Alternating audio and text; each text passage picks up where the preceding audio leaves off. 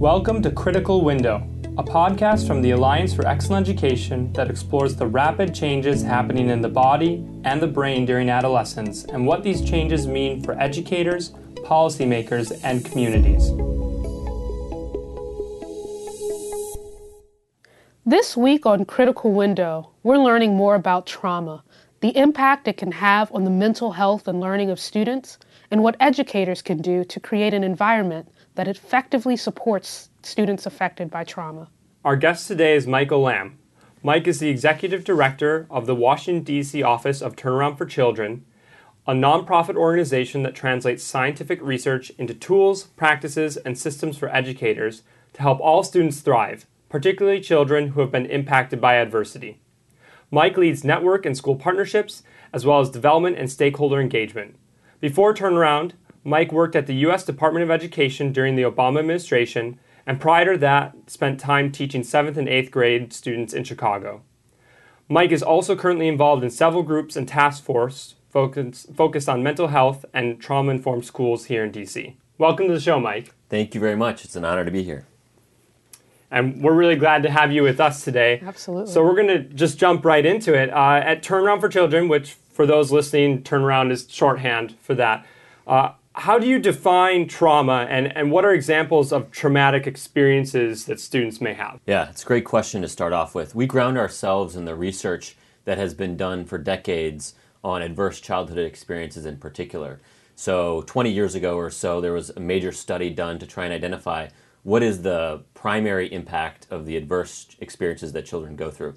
And Kaiser led this study, and what they found was it had nothing to do with the child themselves, their personality, how they were born, or anything like that. It was primarily to do with the experiences that they had as children.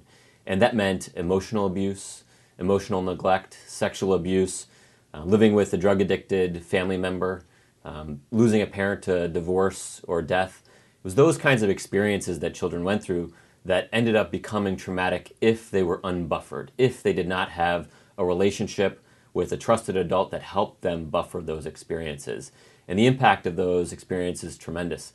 So if you've had just 4 of the 10 experiences that they identified in that original study, you're 32 times more likely to have learning and behavior problems in school.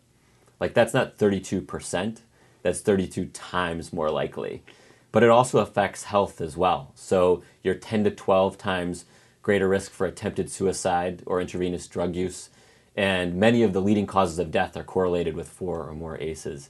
And fully 20 years can be taken off your life if you've had 6 or more of those 10 ACEs. So this has really profound impacts on the lives of students if these experiences are unbuffered and if they do not feel like those experiences can be supported and mitigated through. That's if that doesn't lay out for people how important of a subject this is, I don't know what else could. It really shows the importance of addressing and being knowledgeable about trauma and traumatic experiences.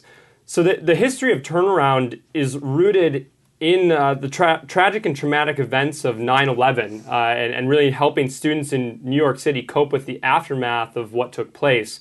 Could you just tell us a little bit more about the beginning of Turnaround? Absolutely. So Dr. Pam Cantor is our founder, and she was a child psychiatrist focusing on the impact of trauma for the children that she worked with. And what she would always say is that she could never change the experiences that children were going through. She couldn't stop the divorce that was happening in their lives. She couldn't stop the abuse that they had gone through. What she could help them with was how to move forward, how to develop skills and mindsets and approaches that would help them actually be able to go through those experiences and become resilient on the other side. So right after 9/11, the city of New York was becoming concerned about the impact of trauma in their schools. And they convened a task force to try and figure out what will be the impact here. And the task force believed that the biggest impact would be right around ground zero. This was where the towers fell down tragically. This was where a lot of people saw those events. And so they thought that that was going to be the place where trauma was living the most. But because they did the study for the entirety of New York City, what they ended up finding was that the biggest impact of trauma, the biggest lasting impact of trauma, was in the areas of deepest poverty throughout New York City. Wow. Because for the children in those neighborhoods, this was not a one-off experience where the traumatic event happened and then it was over. For them, it was every day. And that was something that the school system hadn't really been thinking about. It wasn't something that principals and teachers and social workers were constantly planning around. And it was an eye-opening experience for Pam. And so she decided to found Turnaround for Children to try and do something about that. Yeah, and I think that segues well into our next question and other questions we'll have throughout this conversation, that point that they really discovered that all these experiences that students were having around the city and living in certain conditions were having just as much, if not more, effect on their learning. So in addition to events, as we were talking about, with widespread impact like 9/11, students, as you were saying, may experience trauma in their communities, schools, or even their homes. So how then has the mission and work of Turnaround evolved once this came more to light to support all students who have experienced trauma? Well, I think when we first started, Pam was most connected with the work around supporting students through mental health services and interventions. And so early on, we were primarily concerned with connecting students with that mental health therapeutic intervention. And over time, Pam and our organization learned that if you had great therapeutic and clinical services for students, and they went back to a classroom where the teacher was really frustrated, didn't feel like they had the tools to manage the classroom, was exacerbating and sometimes re-triggering and re-traumatizing students who were in their classroom, then you needed to do something to help teachers actually develop their toolkit. And so we developed teacher training and resources to support teachers in creating a classroom community that was calm, safe, and predictable. Over time, through that work, we learned that you needed to actually have a whole school that did that well. That if a classroom felt like a safe, predictable place, but then the hallways were very chaotic, that the cafeteria or the playground became a place where students were re-triggered and their amygdalas became locked in fight, flight, or freeze, and the hippocampus, which is in charge of learning and memory, wasn't available, and the prefrontal cortex couldn't self-regulate, then the rest of the day would be really difficult for learning to take root. And so we developed our leadership capacity building, and that really frames the work that we're doing now. Our mission right now is to translate the brain science that undergirds all of this work into tools, practices, systems that school leaders can use in particular. And so our partnerships in DC and New York and around the country are really focused on arming school leaders with the tools, systems, and practices that they can then own and build the capacity of their school staff to really manage all of these issues well. And so that is how we've evolved over time. We're increasingly working at the district systems level as well. So this year we're doing a training series with all the instructional superintendents in DCPS just on brain science. So they get to be learners, even though they manage 100 schools. They're getting to learn this brain science and think about the leverage points and the tools at their level that could help create the conditions for school leaders to actually do this work well. That's fantastic that you're doing those trainings. And as we've talked about before, at All for Ed, that's something that obviously aligning the science of how people learn and brain research and in how we're actually teaching and learning in classrooms is so important. And so it's wonderful to hear you're all doing such great work there. Absolutely. And on that note, while I'm sure our listeners are a bit more familiar with the emotional impacts that trauma can have, you mentioned in previous answers already that connection to learning. Could you elaborate a bit more on how trauma can affect students' mental health and consequently their ability to learn in the classroom? Absolutely. So I mentioned that data point earlier. For students that had been through at least 4 adverse childhood experiences, they were 32 times more likely to have learning and behavior issues in school. And that's a data point that has real hard science underneath it. And what that looks like is for students who have experienced lots of adversity, they often can become locked in fight, flight, or freeze because of the biological mechanism of stress called cortisol. And so cortisol can flood the brain and the body in moments of stress. We've all experienced it. It could be a moment where you feel like you've lost your child at the grocery store, and that split second, your heart starts beating fast, your palms get sweaty, hair stands up in the back of your neck. It's a moment for you, We've all had those kinds of moments. But for children that have been through multiple experiences of adversity and trauma, that isn't just one moment. That is how they're going about their whole day. Right. For them, their brain doesn't need to differentiate between what is a real threat and a not so real threat anymore. The threat feels so constant that they're always going to be hypervigilant. And that's the way that they're going around the day. And so for them, their amygdala is in charge. and that's the smoke signal to the brain. It remembers all of our traumatic experiences, and it says basically, I'm in charge. So the other parts of the brain that are in charge of learning and memory, like the hippocampus, and the prefrontal cortex, which is in charge of attention, self-regulation, executive function, those kinds of things, are actually inhibited when the amygdala takes over. Because we don't want to be able to figure out whether a threat is a real threat or not. We want to be able to react in moments where we're feeling under duress. So it's a wonderful, human, healthy response that we have. And it's wonderful if you're in the forest and you see a bear and you need to act. It's terrible in a classroom or a hallway. Right. And so it can get in the way because of your reactivity. But that hippocampus, which is in charge of learning and memory, if it's inhibited, you could have a wonderful lesson plan as a teacher. You could have really great, engaging content. But if that child is feeling stress, and if the amygdala is in charge, then that long-term memory won't actually take root. And so that's the science behind all of this work that leads to some of those challenges. But the science tells a really optimistic story, because one of the core principles of the science of learning and development is that the brain is malleable. And this means that the brain can always grow, can always develop, can always have new neural pathways created. And so the brain science tells us that really positive, optimistic story that really is grounded in resilience.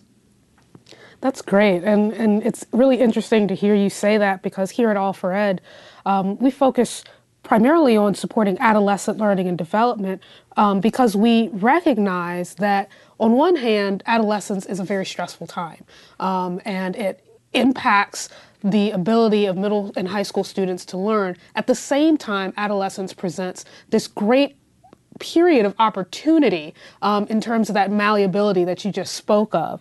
So for our own purposes, what unique or specific considerations should educators make when thinking about trauma and its impact on mental health and learning for adolescent students? That's a great question. You know, a lot of focus has been on the importance of the early learning years, Absolutely. 0 to 3, 0 to 5. This is my mother's work for her whole career, so I am a big fan of that. But I think the other part that people often miss is the importance of those adolescent years, which is another hugely impactful time on brain development. And so there's an enormous amount of change that can happen during those adolescent years. And I think too often the narrative can be that, oh, if a student is in high school, it's already too late to intervene, already too late to support that child. And that's not at all what the brain science tells us. The reality is that the brain continues to develop not just through 5 years old, not just through adolescence, but actually through your late 20s. Yes. And so that development actually is in terms of physical size, but also in terms of all of the new neural pathways that happen when brains develop. And so it's a hugely important moment for children. And our building blocks framework spells out a lot of the foundational skills and mindsets that children need. And a few of the ones that are particularly helpful for adolescents is that sense of relevance and that sense of belonging. That they need to feel like what I'm working on really means something to me, that I'm starting to be aware of the long-term life I want to live, and I'm starting to see issues of fairness, issues of justice, issues of equity, and I'm starting to question this world that I kind of always accepted.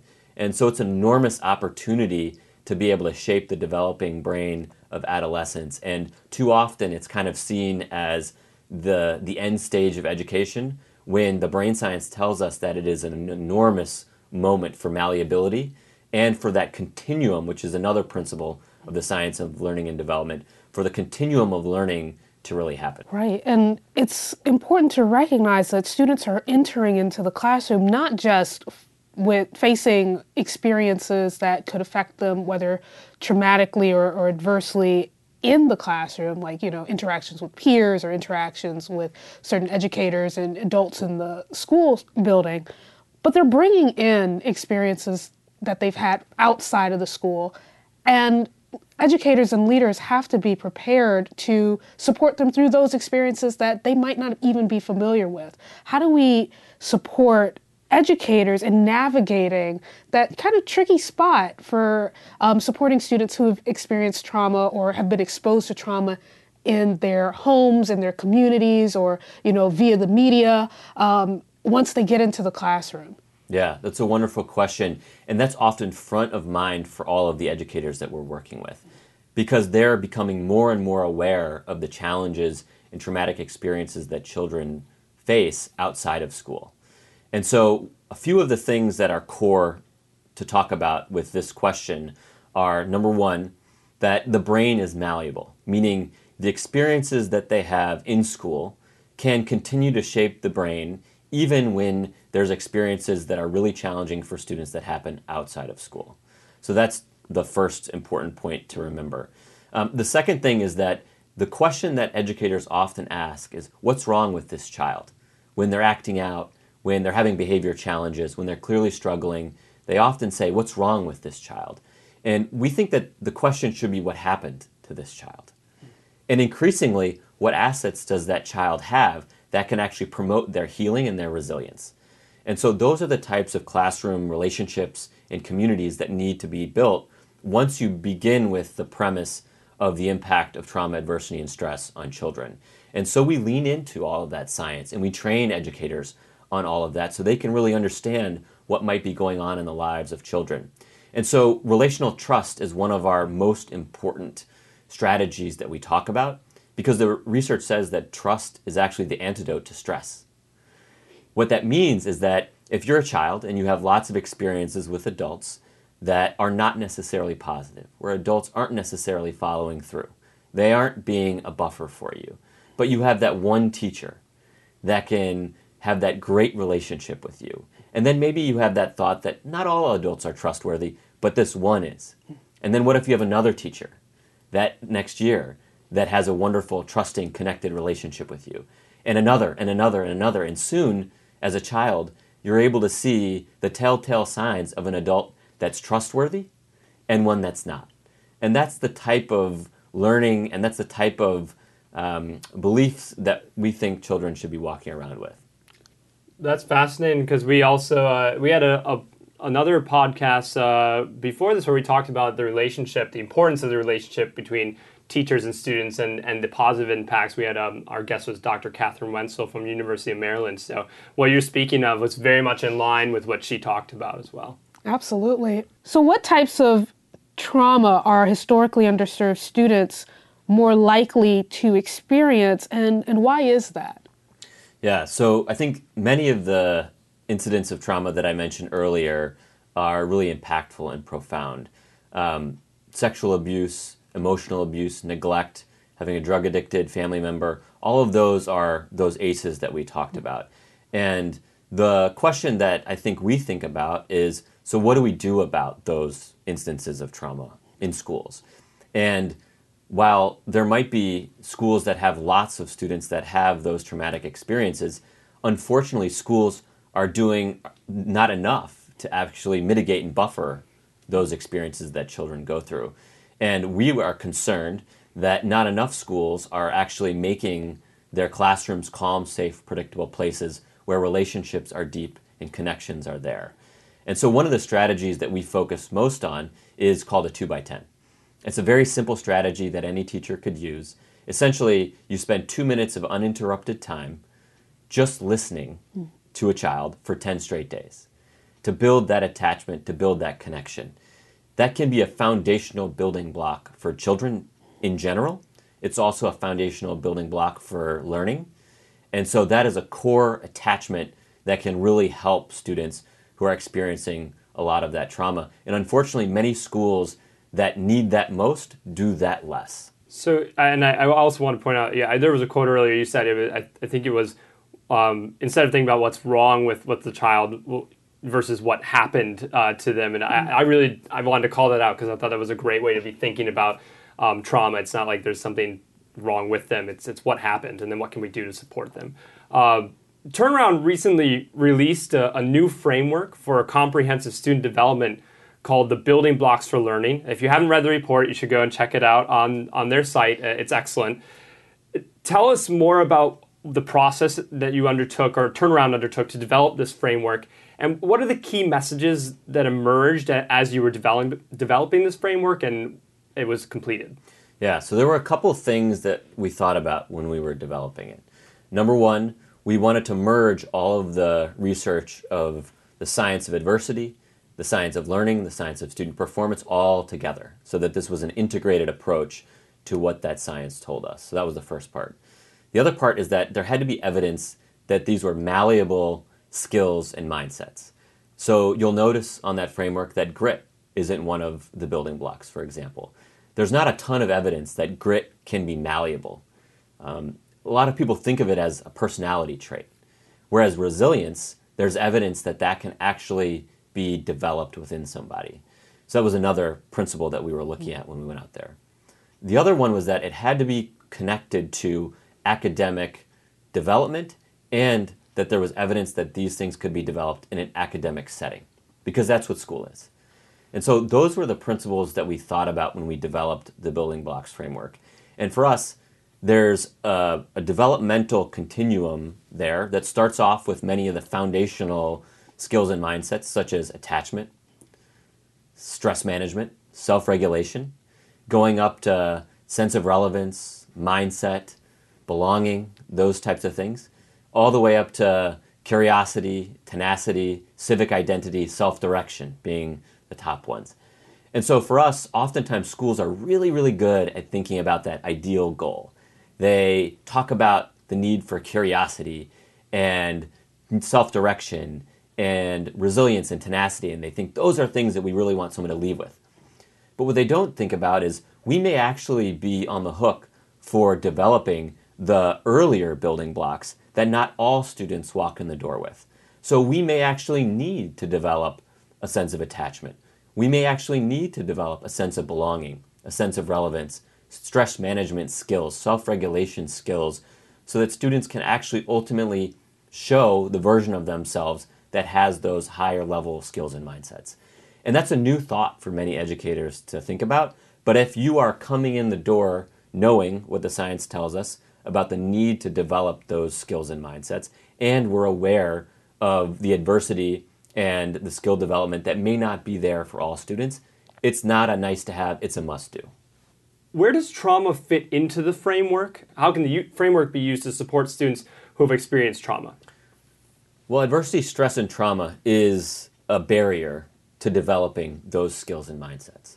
So it is kind of an undergirding truth that you have to reconcile when you're thinking about all of those skills and building blocks.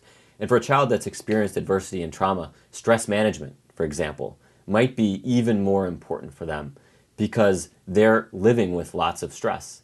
And so as an educator, that might be something that you have to think much more about for children that have been through trauma and adversity than for children who haven't had a number of ACEs, for example. So we talked a little bit about what teachers and educators can do in their classroom. I'm curious about what school leaders, district leaders, such as superintendents and principals, what are some examples of what they can do at a more systems level to support their districts and schools in supporting students who've been exposed to or have experienced trauma? Absolutely. Well, one of the things that DC Public Schools has done, for example, is to say out loud that we believe in the integration of social, emotional, and academic development. They have a deputy chancellor for SEED. They also have said out loud that social and emotional development is on par with academic development. They've created measures to be able to do that, and they've invested heavily in the training and development of school leaders and district leaders in understanding what that means for them. And so that's a starting point. That's a place that you need to begin. I think too often in the education reform movement, district leaders, school leaders thought of their mission as just academic skill development, rigor, high expectations academically. And the brain science tells us that all of these things are integrated, that the same brain that's wrestling with what 4 times 6 is the same brain that's thinking about what happened last night, is the same brain that's thinking about whether I trust the teacher that's in front of me so that I can take risks in challenging problems to be able to potentially fail. So a lot of people talk about having a growth mindset and high expectations, but if you don't have a classroom community that supports children when they take that risk might not feel like a thing that they want to do. So there's all sorts of things that district leaders, school leaders, and educators can do. And a part of our training series is arming school leaders with the systems, practices, and strategies that they can use to create that calm, predictable, safe environment for students, but also for adults. We often don't remember that adults have been through adverse experiences themselves. Sometimes they haven't wrestled with that. And so that is a huge thing that a lot of our principals are working on now, is how do we support the adults who are experiencing these incidents as well. So we only have one more question and then we're going to wrap up. I do want to ask before we get there, where can people find resources, maybe on your site or somewhere else, if you want to really quickly just say where they should go, teachers or school leaders? Yes, absolutely. So our website is turnaroundusa.org, and we have all sorts of science on there. And that's where I would love for folks to start. We have our building blocks framework. We have the science of learning and development, which is a huge combination of research that we put together, that Pam really led, our founder really led a number of organizations to do.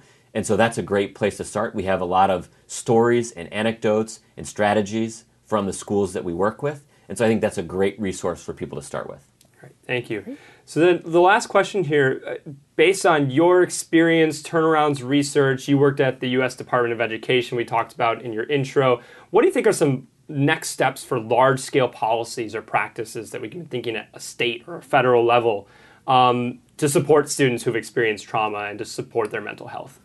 Yeah, so I think ESSA began the process of calling out school culture, non-cognitive skills as being important. So that opened up the conversation. But we have so much more room to grow. And that's around the research and implementing practices that are grounded in that research. But that's also in our mindset and how we think about all this work. There was an amazing study that was done a few years ago in a major urban district that started with their early warning indicators. And they identified high-risk students and low-risk students. And what they found was high-risk students that had strong social and emotional skills scored the same academically on math and reading tests as low-risk students. And that meant that if you had the social and emotional skills necessary for learning to take place, then you would be able to score the same. And so a lot of people think of high risk as being the experiences that children have gone through, but studies like that and the research that we talk about says that the riskiest thing might be a school that isn't building those social and emotional skills along with academics. And so I think it's about the mindset that we all take on as education reformers, and I'm really heartened by the growing focus on social and emotional skill development, integrating with academics, and the impact of trauma, adversity, and stress. We're hearing that more and more, and we're hearing people thirsty for it, but we're also seeing them merge this with a broader understanding of how learning and development happens. Thank you so much for joining us today. Yes, thank you. Our guest is Michael Lamb, Executive Director of the Washington, D.C. office for Turnaround for Children, where he leads network and school partnerships as well as the development and stakeholder engagement efforts. It was great having you here on Critical Window. Thank you again for chatting with us today. Thank you so much for having me. Thank you for listening to Critical Window, the Alliance for Excellent Education's podcast on how the research from the science of adolescent learning can inform middle and high school design and the work of school leaders. Tell your colleagues, friends, and families about Critical Window, and please subscribe on iTunes or Stitcher to make sure you catch future episodes. This podcast was produced by Aharon Charnov, Hans Herman, and Robin Harper. To learn more about the science of adolescent learning, visit all4ed.org/SAL.